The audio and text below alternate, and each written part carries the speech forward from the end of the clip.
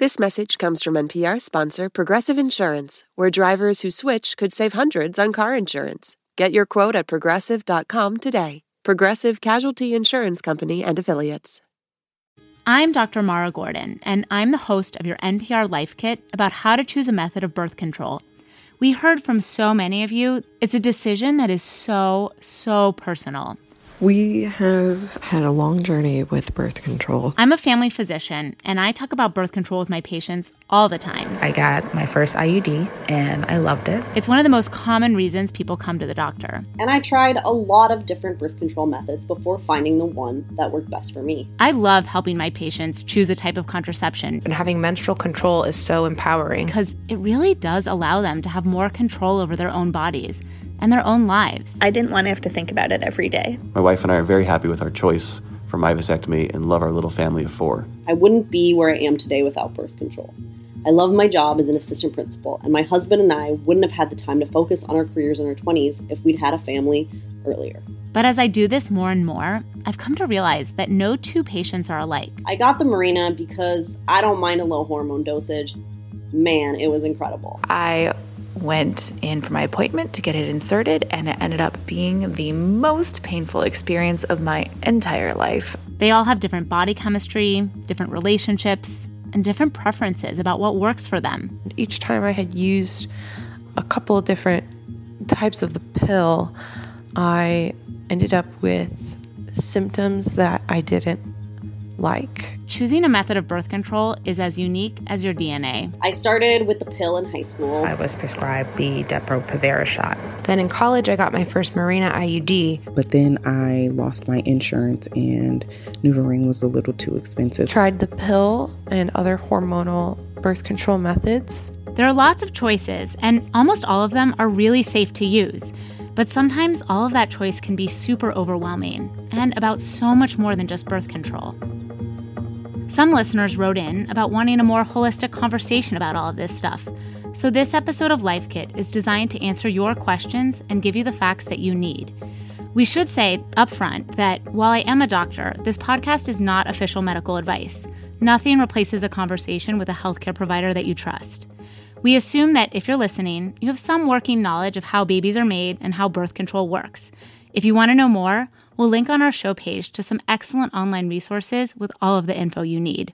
This message is brought to you by NPR sponsor Progressive Insurance. You call the shots on what's in your podcast queue. Now you can call them on your auto insurance, too, with the Name Your Price tool from Progressive. Tell Progressive how much you want to pay for car insurance, and they'll show you coverage options within your budget. Get your quote today at Progressive.com. Progressive Casualty Insurance Company and Affiliates. Price and coverage match limited by state law.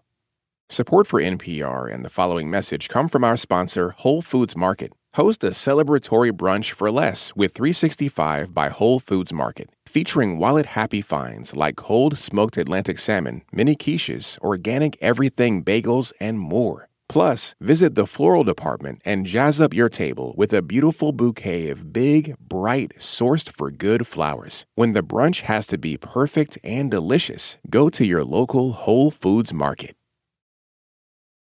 Everyone's heard a story about birth control, and it seems like everyone's got an opinion about it. It's one of the most common types of medicines that people use. This also means that there's a lot of myths out there. To help us sort through what's a myth and what's reality, we called up Dr. Maddie Deutsch, a family physician at the University of California, San Francisco. That's UCSF.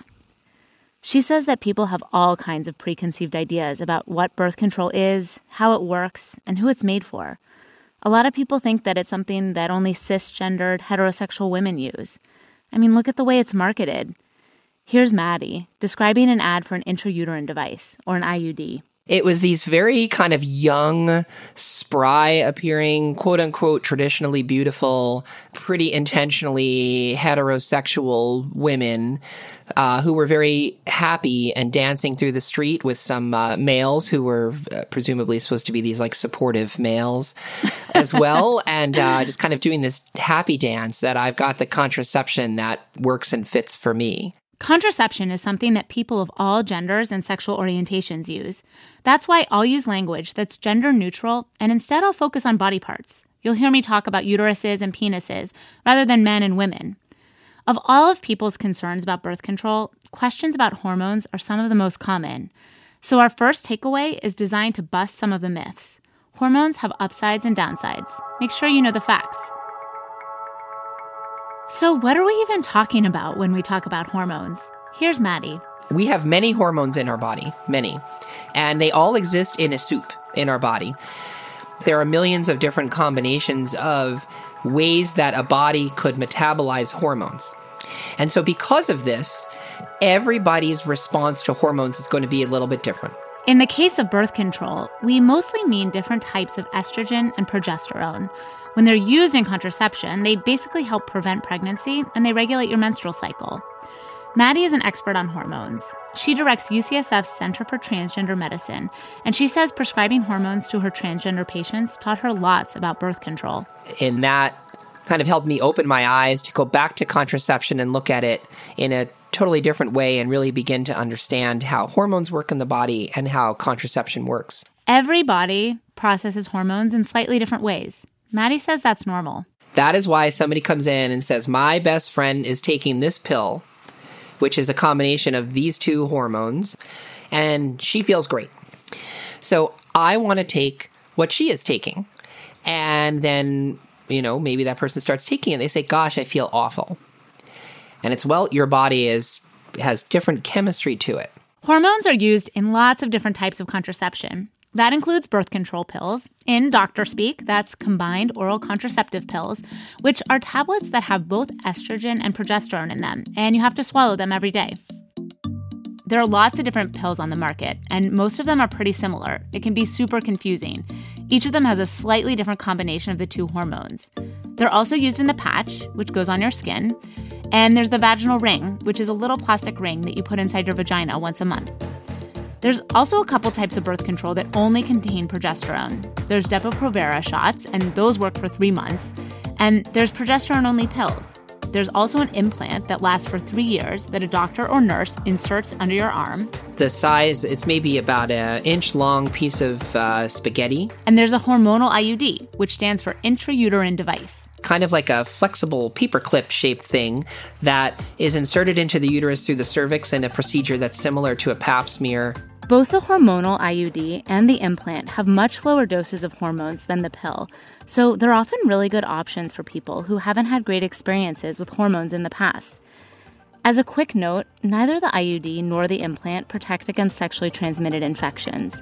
The only form of contraception that will do that is condoms.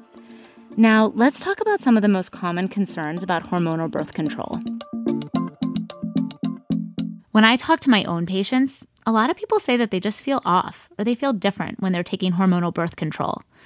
Most people who use contraception are totally healthy, so it's different from a medicine that helps you feel better when you're sick. With birth control, you're more likely to be attuned to exactly how it makes you feel. Many people also worry that hormonal birth control can cause depression or change your personality. But let's look at the science. There's no research that consistently links the hormones in birth control to depression or decreased sex drive. In fact, doctors use birth control to treat a form of depression that's known as premenstrual dysphoric disorder. It's a really severe form of PMS, and the hormones in birth control pills can really help some patients feel better. Another big concern that we heard from lots of people, weight gain. There's lots of research that shows that the hormones in most types of birth control do not tend to cause you to gain weight, with the major exception being Depo-Provera shots. The hormones also won't affect your ability to get pregnant once you quit. Most people can get pregnant within a few months to a year of stopping. If you're having a hard time conceiving after you've been on the pill or the IUD, it may be because of a serious medical condition, and you should definitely see a doctor about it. Maddie also says that for transgender men and transmasculine patients who have a uterus, they can safely use hormonal birth control to prevent pregnancy, even if they're taking testosterone. Taking hormonal contraception that includes estrogen is not going to have any kind of negative effect or slow down effect on the process of masculinization from using testosterone. There are some serious risks to using hormonal contraception, and it's really important to be aware of them if you have certain medical conditions. In particular, the types of birth control that contain estrogen, they can be dangerous for people who smoke or people who have high blood pressure. These methods can also put you at risk for blood clots and other types of heart disease.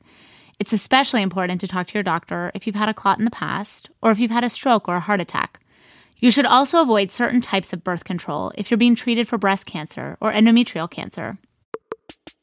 All of this sounds really scary, and it's important to remember that the risk of having a serious medical problem caused by hormonal birth control is actually really low, especially if you're healthy. And of course, we recommend talking to your healthcare provider about your full medical history before you start any form of contraception. So we've talked about the risks of hormonal birth control, but there are benefits too. Hormones can help clear up acne, and they can reduce your risk of ovarian or uterine cancer. The hormones can also make heavy, painful periods much, much lighter, or make them go away completely. And this is totally safe. Here's Maddie. There is no medical reason for anyone to ever have a period when using any form of hormonal contraception. As a doctor, I'll often see patients who have conditions like fibroids or endometriosis, and for them, I'll often recommend the hormonal IUD or birth control pills. These methods can help treat their pain, first of all, but they can also reduce the risk of serious medical problems that can come from heavy periods, like anemia. But even though there's lots of research to show that hormones are usually safe, you know your body the best. Pay attention to the way that you feel if you're using birth control, and keep a diary of what you experience and when, so that you can start to see patterns. And if you're feeling something that you don't like while you're using a particular method, you can switch. That's what's so great about all the options we're talking about. Everybody's response is individual, and so what that means is we may need to try it and see how you feel. And if you don't feel good when taking this, you should let me know immediately, and we can try something else. There are also lots of options that have no hormones at all. We'll talk more about them later in the episode. The bottom line, the hormones in birth control have upsides and downsides. Make sure you know the facts, not the myths. When we asked Life Kit listeners what was on their minds about contraception, we heard from a lot of people who felt pressured into using a type of birth control they didn't want, by their friends, their doctors, or their partners.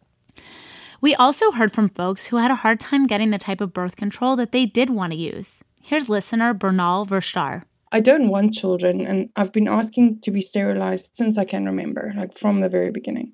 But doctors kept saying I'm too young, I might change my mind, etc., etc. And then eventually they just go, well, it's too invasive, or it's too long recovery time, or something. Like what if I want control over my body and I don't want to have children? Is it really such a big deal? Why can't I just have it? As a doctor, these kinds of stories break my heart. I want to help my patients have more control over their bodies, not feel like someone else is controlling them. That's our second takeaway. Be your own advocate and do what's right for your body. With contraception, the stakes are really high because it has a controversial history. It's been used as a tool for eugenics and to sterilize people with disabilities and people of color. And even today, this history still looms large. To learn more about this, we talked to Mariata Gary Smith. She's a cultural sexologist and sex educator who helped found the Women of Color Sexual Health Network. I'm a third-generation social justice agitator. I pride myself on being someone who is really engaged and passionate about Black sexuality and sexual health and sexual education. Mariata and I talked about a lot of stories throughout history where people weren't given full control over their choices about contraception. Some of them are pretty recent. Here's an infamous example. There was a civil rights activist named Fannie Lou Hamer, who was a Black woman who went to the hospital for a surgery on a tumor.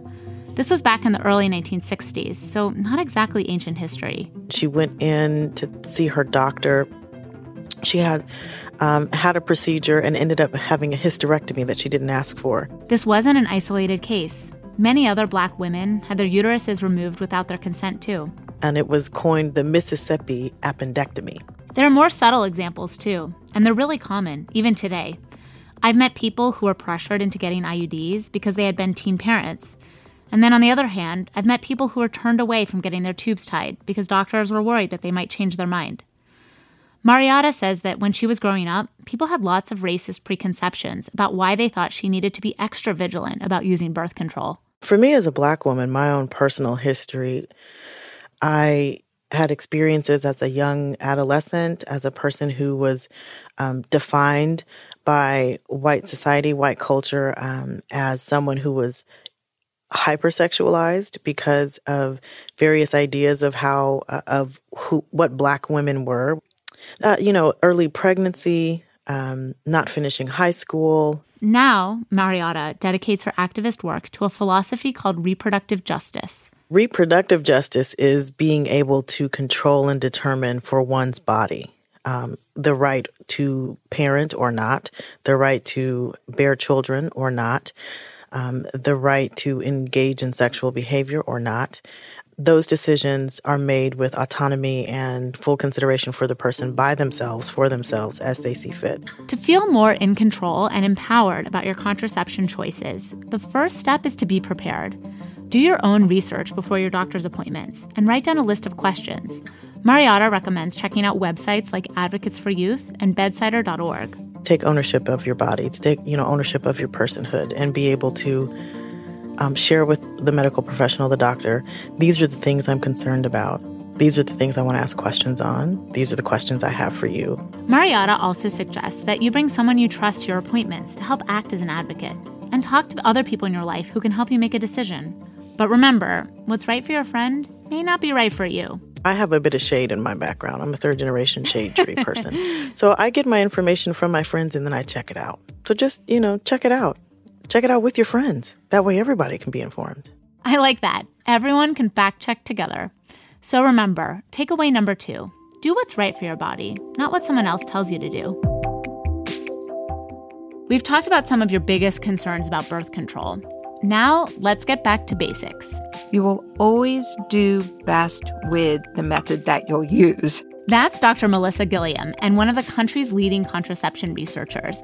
She's an adolescent gynecologist at the University of Chicago, and she has learned a lot from talking to thousands of teenagers about birth control. I really looked at adolescence as this pivotal moment. It's this very fruitful and exciting time for young people. When she helps her patients think about contraception, she starts by just getting to know them. What works for them? What are they looking for? How do they, what motivates them, and what do they hope to both achieve, but also what do they plan to experience? You should ask yourself those same questions. This is our third takeaway. Think about how different types of birth control might fit into your life.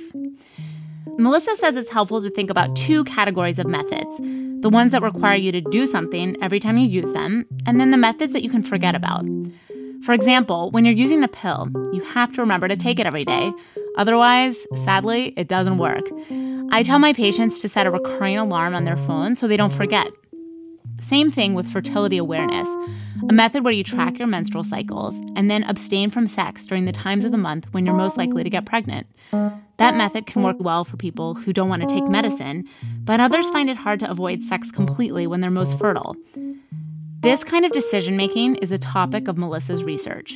One of the things that is also really important is what we call use behaviors, what it feels like to use a different method each day. Take another example, condoms. Either condoms that go on a penis or inside a vagina. They are hands down the best method for preventing sexually transmitted infections. But you have to use them. And if you know you won't remember to carry them in your bag, they may not be right for you. If you're someone who loves routines, one of these short-acting methods may be great. And Melissa says that they have a lot of benefits. We've already talked about some of the perks of hormonal methods, that they can make your periods lighter and improve acne. Another big advantage, and this one's super important, is that you can stop the method whenever you want if you don't like it. If you don't think these methods will work in your daily life, there are lots of long-acting types of birth control. More on those in a minute. So to recap, Melissa suggests that you ask yourself some tough questions about your habits and routines. That's takeaway number 3. Think about how different methods of birth control will fit into your life.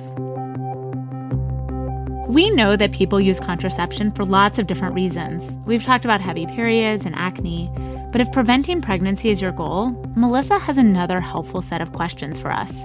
This is takeaway number 4.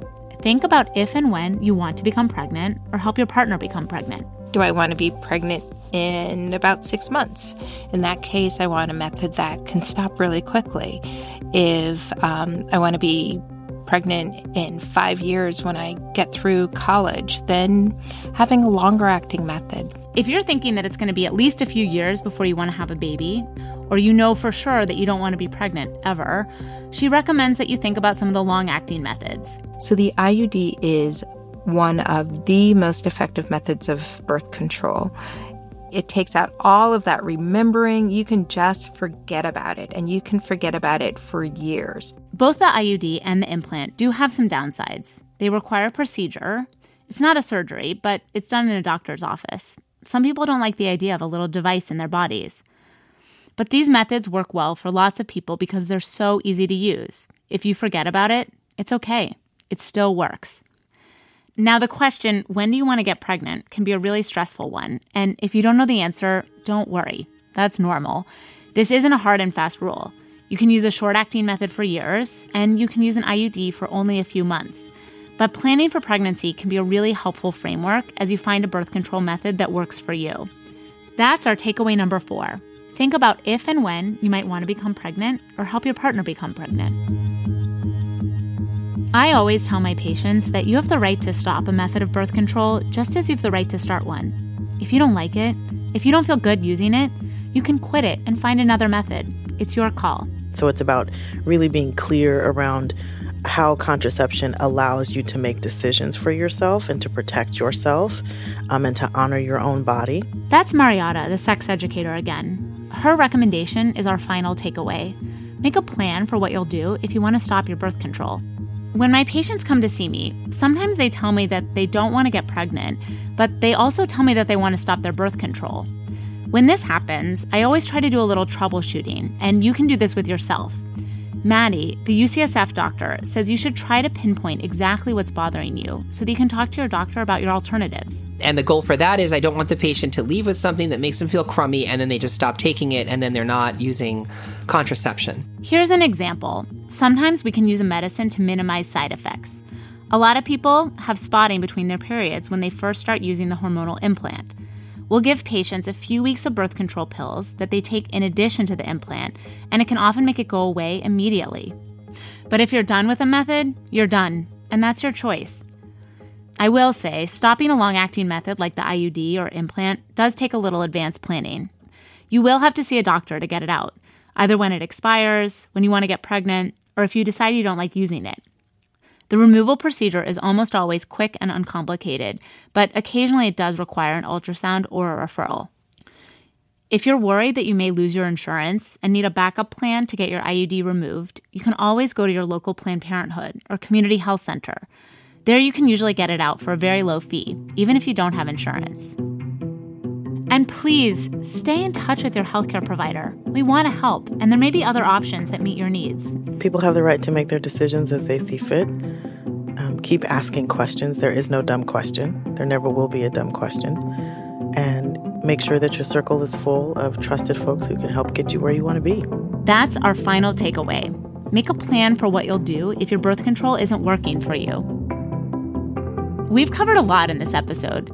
There's a ton to know about contraception, and all of the misconceptions out there don't make it easy. We want you to feel empowered to do your own research and ask questions of your healthcare provider. It's your body, after all. So let's recap our takeaways. Takeaway number 1, the hormones in birth control have upsides and downsides. Make sure you know the facts, not the myths. People often overestimate the risk associated with contraception. Takeaway number 2, do what's right for your body, not what someone else tells you to do. Everybody's response is individual. Takeaway number 3, think about how different methods of contraception might fit into your life. You will always do best with the method that you'll use. Takeaway number 4, think about if and when you might want to become pregnant or help your partner become pregnant. If you don't want to be pregnant, what is it that you need to do to prevent that right now, in this moment? And if you do want to be pregnant, what is it that you need to do to take care of yourself right now, in this moment? Takeaway number 5, make a plan for what you'll do if your birth control isn't working for you. The patient is the one that gets to make that choice. Birth control is super personal, and we hope that this episode of Life Kit helps you find a method that's right for you.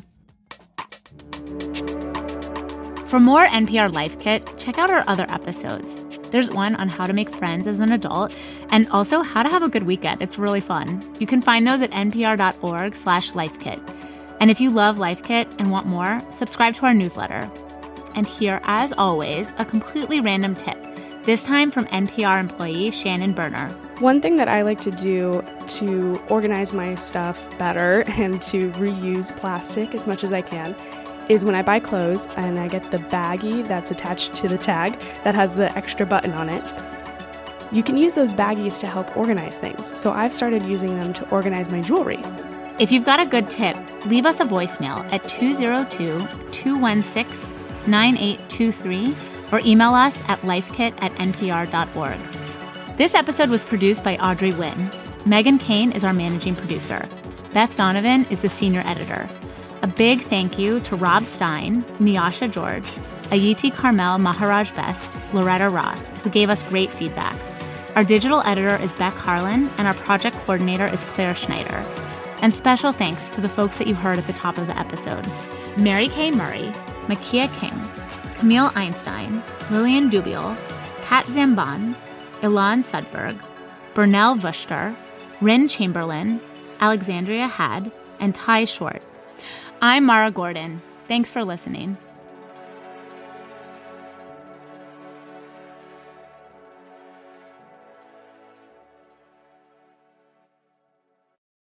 Support for NPR and the following message come from the American Cancer Society. Dr. Alpa Patel leads a team that researches cancer risk factors, and she shares how a new study aims to impact an underrepresented community. My greatest hope for the Voices of Black Women study is that it will help us understand and identify culturally tailored ways to change and really eliminate the unacceptable disparities for future generations of Black women as it relates to cancer. To learn more, go to voices.cancer.org. Support for NPR and the following message come from IXL Learning. IXL Learning uses advanced algorithms to give the right help to each kid no matter the age or personality. Get an exclusive 20% off IXL membership when you sign up today at IXL.com/NPR. This is my voice. It can tell you a lot about me, and I'm not changing it for anyone. In NPR's Black Stories, Black Truths, you'll find a collection of NPR episodes centered on Black experiences. Search NPR Black Stories, Black Truths wherever you get your podcasts.